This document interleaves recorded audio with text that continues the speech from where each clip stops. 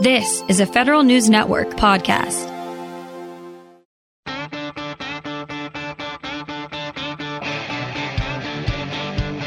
Back on the Federal Drive with Tom Temin here on Federal News Network. I'm Eric White filling in for Tom. Alliant 3. To those in the know, this is the name of a promising new government-wide acquisition contract for technology services. The request for proposals is now out and open for comments. One move by the General Services Administration threatens the whole deal, in the view of our next guest.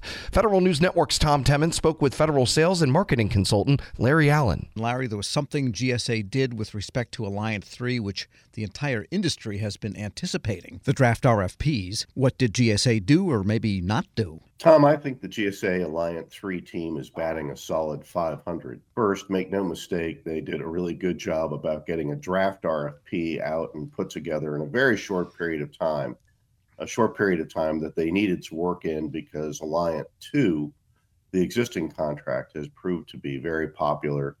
And that means that people are expecting great things for Alliant 3 as well. So why not batting 1,000, Tom? They're not batting 1,000 because GSA, at least for now, has made the decision that they're not going to have one-on-one discussions with industry. Keep in mind that we're in the draft RFP stage, the time when agencies want to collect information from industry. They want to make sure that they have an acquisition vehicle that does the things that it should, that meets the expectations. They also want to make sure that from an industry point of view, there aren't any significant hurdles that would make this program as successful as everyone wants it to be. And yet, the Alliant 3 team has said, we're not going to do one-on-one meetings with companies right now because we feel that that would give people an unfair advantage. Well, you certainly can see their point if this was the actual RFP, Tom, when people were putting together bids, but we're not at that stage yet. And if you contrast that against what GSA's sister team is doing with the Oasis Plus contract for services, the Oasis Plus team, during the formation of their draft RFP, which we expect any day now, they have had abundant discussions with industry for over a year leading up to this point, getting lots of industry input and shaping the RFP accordingly so that when the draft comes out, it should already fairly well reflect what's going on. The Alliant 3 team hasn't had the time to have those discussions prior to the issuance of this draft. So this is the only time really that they're going to be able to have them now. Well, that's kind of strange because this is all happening under the Federal Acquisition Service, one wing of GSA. So what could be behind the inconsistency in approach here? I'm not really sure, Tom. I think that, sometimes what we've been told by contractors is that government acquisition professionals generally, not just at GSA, are a little bit more reluctant to have discussions with industry, even in the pre-acquisition phase, than maybe some others or maybe than they have been in the past. But look, it's not just that industry doesn't have a chance to have those discussions. And in a one-on-one discussion, you can talk about things that you wouldn't talk about with a group of competitors. That's what makes them so important. It's that evidence has shown over and over again that you get the best acquisition outcomes by having communications with your industry partners when you can have them. Conversely, not having good conversations can lead to protests. It can lead to industry making less optimal responses than they otherwise might because they have to kind of guess at what it is the government's asking for. So I'm perplexed, Tom, by this decision. It's not consistent with what other parts of GSA have done just recently, and it's not consistent with what's kind of become an established best practice. Yes, you wonder whatever happened to Mythbusters. Remember that? Right. Mythbusters, that not ironically, GSA's acquisition policy team had a large hand in drafting. We're speaking with Larry Allen. He is president of Allen Federal Business Partners. And also coming up all of a sudden is the contractor vaccine mandate question. It's been a little bit in limbo for a couple of weeks because of the limitations on an injunction in a district court that came down. And so the administration is trying to figure out what their guidance should be. And something just changed late last week. It did, Tom, and it looked like this was going to be a Halloween present from government to industry. with the reinforcement of the vaccine mandate on contractors and inside government contracts. There was substantial speculation beginning of this week that OMB would issue guidance to contracting officers saying, hey, we want to try to enforce the vaccine mandate in these areas where we can, because the 11th Circuit Court of Appeals had narrowed the scope of a ban that the district court had put on the vaccine mandate. But the 11th District Court is not the only legal case, Tom. There are multiple other legal cases before different appellate courts right now. And there are bans in place that may not affect the entire country, but in fact, substantial parts of it. So this is a real patchwork of, even if OMB flipped the switch, it could be effective in one state and not the two states right next to it, or vice versa. All of which I think led OMB to smartly issue a directive late last week to contracting officers saying, don't take any action now to enforce this.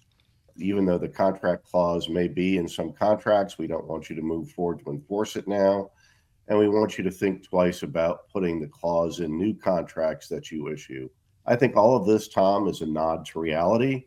There are multiple court cases that have yet to be resolved. I think most people, including myself, expect that this issue will end up before the Supreme Court or with the withdrawal of the executive order, if we get to a point where the administration decides that COVID-19 is not the threat that it once was. So I think OMB's initial directive to have the acquisition community sit tight and not take any action is definitely the right way to go. Yeah, the question is, fundamentally, if you are not vaccinated, you may be susceptible to COVID, but that's your problem. That doesn't mean you're going to give it to everybody else around, I think. Right. You're not going to give it to everybody else around. And I think there's also, the central question is whether or not the president overstepped his authority via the Procurement Act by saying, Procurement Act gives me the right to require that everybody who works for a government contractor get this vaccination. And that's really what the legal wrangling is over. That's kind of a fundamental question each administration deals with in its own way, maybe a little bit more aggressively in the Biden administration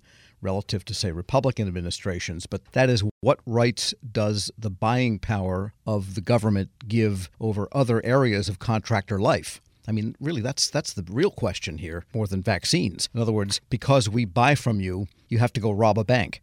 Well, that's not clearly something any administration would have the power to enforce. I make an absurd example to illustrate the bigger point is, what is the reach of the government into operations of contractors by virtue of being a client, a customer? And Tom, I think you're on the right track there, even though that is, the outstanding type of examples. These are the same types of questions that judges in the various appellate courts have asked the administration to show why it's reasonable, why it's within the bounds of a Procurement Act. Procurement is important. It's certainly important to people like you and me, but hey, let's put it in perspective. Procurement's procurement, right?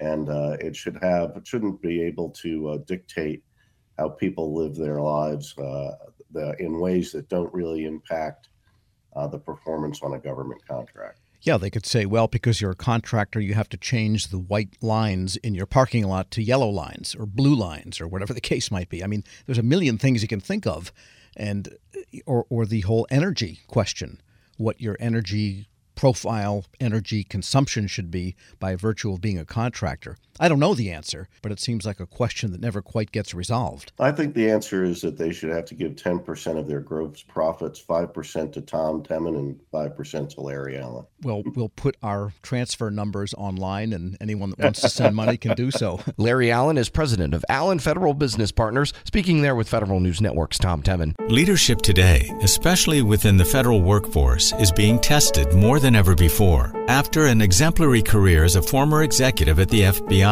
focused on policy and strategy, Sasha O'Connell, Ph.D., is guiding future federal leaders as the executive in residence in the School of Public Affairs at American University. Sasha joins host Shane Canfield, CEO of WEPA, to discuss her exciting career, the future of the federal workforce, and the lessons she's learned along the way. Hello, and welcome to the Lessons in Leadership podcast. I'm your host, Shane Canfield, CEO of WEPA, and today I'm thrilled to be joined by Sasha O'Connell. Sasha is an executive in residence in the Department of Justice, Law, and Criminology at the School of Public Affairs at American University, and spent the majority of her career at the FBI, and most recently as the organization's Chief Policy Advisor, Science and Technology, and the Section Chief of Office and Policy for the FBI's Deputy Director. Sasha, welcome. Shane, thanks so much for having me. It's a pleasure. Can you give us an example of someone early in your career that motivated you, and what did that look like? Sure, absolutely. So it sounds almost cliche, but it was the dining room table. So I grew up with a stepfather who spent 30 years at the Veterans Administration at the VA, and he talked at the dinner table. He started as a social worker and then sort of rose up into management, administration, and leadership. And his stories, right, and his approach really, really impacted me. My mom, interestingly, ended up in a career in public service. She was a prosecutor. She's currently a retired state superior court judge. But she had a big career change also in her 40s. She went back to law school in her 40s. So getting all of that in the mix at a young age at the dinner table really, really impacted me in really specific ways. Yeah, that's amazing. My father was part of the generation that took President Kennedy's call to action. And he took that to heart, and he went and worked at the Department of Interior and a number of other places in federal service. So it's catching when you're around it. You've held a number of leadership roles at the FBI, which is historically a male-dominated organization. What skills or traits helped you most as you navigated that? Yeah, it's an interesting and challenging sort of situation and question. One I don't think I still am reflecting on. I've been out of the FBI about 6 years, and I'm sort of still thinking about it. I think the bottom line was when I was there, and I really grew up there, I didn't know any different. I grew up with male cousins and brothers, and it was sort of a continuation of my existence. So it did, in retrospect, it was a really unique situation, but it didn't necessarily feel that way for me at the time. I think staying mission-focused, staying not about me, staying flexible in terms of problem solving all helped me. I will say there's resources today that weren't there when I was there, or certainly when I was starting out. There's a lot of affinity groups for women in national security, women in federal law enforcement. And I will say I think I would have really benefited from access to those kind of resources as I was coming up. I had both incredible mentors, men and women, women across the organization who I became very close with, who were incredible supports, not just getting the job and starting out, but sort of matriculating through. But again, I'm really sort of proud of and involved in some of the work of those external organizations that bring women across government, executive women in government, and those kind of organizations together, because I think it is really, really helpful as one moves through. Yeah, we actually work with a number of those too, and go to their events and conferences and support them because it's important. How has your leadership style developed or changed over the years? Well, I think I've gotten a little more confident in it, right? The seeds were there at that dining room table. One thing that carried through that I learned from my stepdad was to focus on the process. He would talk at dinner about big ideas or big changes and how to get from here to there was part of his day job, so he thought about explicitly, was getting other people on board, getting that stakeholder engagement, getting other people to think it was their idea if that was required. And that's something I started out with as a gift, right, that kind of approach.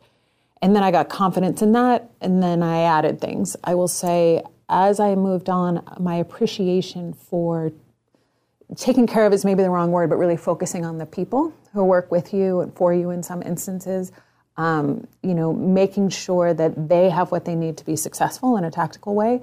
But then also something I definitely learned at the FBI as I went along is, the importance of creating an environment that is supportive and inspiring. We joke about it, but food has played a pretty serious role in my leadership style over time. I learned from great mentors. I worked with Bill Estevez at the FBI, who had a full-scale cappuccino maker at his cubicle, right, and would host coffee hour, and you'd see the steam rising across the cubicles. I worked with a great friend who used to carry hot frittatas for breakfast celebrations or on the metro, right, in one of those sort of coolie bags. And so I think it's been additive in terms of learning, gaining confidence in my approach, and then adding these pieces as I go that I've certainly learned from mentors and colleagues. And clearly you never let anything get in your way. You were mission focused, as you mentioned, and you just got the job done no matter what was in front of you. Well, I wish and it was that easy. I mean, I think we had a lot of success. One thing has always been my approach when starting out as a leader too is to solve near-term problems. I always say sort of deliver short and then you can push them long, right? So we don't always succeed in those long-term goals or those, sort of blue sky ideas as leaders we want to achieve. But we deliver on those short-term pieces, right? And you get that buy-in from the stakeholders, and then often you can push toward those bigger dreams, hopes, aspirations, and goals. I would like to say I was 100% on both fronts. I'm not sure your characterization's 100% accurate there, but I'll take it in this sense. Looking back, what's one piece of advice you might have given your younger self when you first started? Yeah, it's interesting today too. Working with students, I get that chance, right, to give my younger self advice every day. And one thing we talk a lot about, and I wish I had thought more explicitly about, is really it's about calibration, right? And so I always think Emeril Lagasse would say, like, a stove has dials for a reason, right? It's not like all hot or all cold. And I think it's the same here. In some ways, in my career, I had to learn to tone it down, right? And to, certainly at the FBI, sometimes you need to take that backseat at a meeting and wait to be invited to the table. And that's really the appropriate way to build rapport, relationships, and trust. Other times, I needed to learn to tune it up, right? To up the volume a little bit. I had a wonderful boss, Dave Schlendorf, who we were in a meeting together with big bosses at the FBI once, and I was working for Dave. And we left the meeting and we were walking back to the office, and I made a point. I don't even remember what the point was now. And he stopped in the hall and said, "Why didn't you say that in the meeting? You're not helping me, right? Telling me this now I have to go back and fix this." And I realized, sometimes you have to tone it down, sometimes you have to tone it up, and that modulation, that sort of volume control about when to lean in and out, if you will, that's, even just thinking about that explicitly for folks starting out, I think is really helpful because it's not one size fits all. Right. I totally agree and understand that. It isn't one size fits all. And a lot of leadership is described in bumper stickers, sayings, and I don't think that's realistic. I think it's situationally dependent, and you have to be self-aware and aware of your circumstances to adjust. That's well said. You're training the next generation, or helping to train them, federal leaders through AU's School of Public Affairs. How do you encourage young people to answer the call of federal service? I'm so lucky at AU. We draw in, right, students who are primed for this and who are passionate when they walk in our doors. Even with that population, there are headwinds, right? USA jobs, right? Just even getting educated, these pieces. So helping with that is a whole set of work.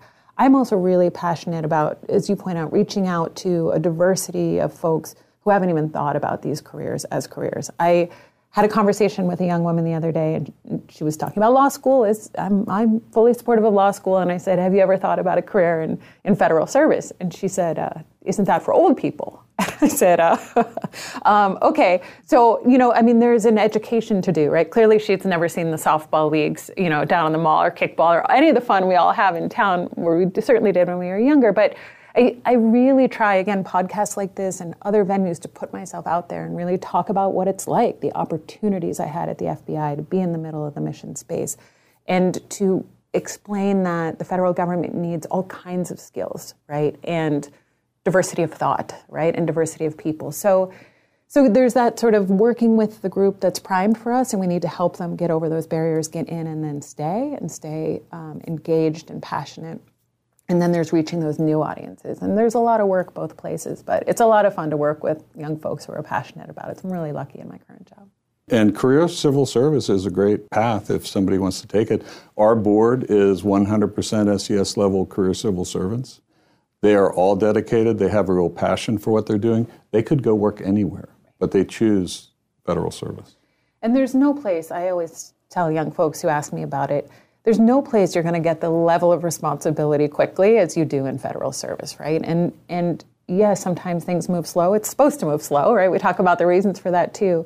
But there's really no other industry, maybe some startups you might get this experience, but really where you can be in the middle of mission space, whether you're passionate about the environment or national security or healthcare, public health, and you're going to get in there quickly and you're going to get in the mix and get exposure, experience, and opportunity for impact that's really unlike any other career.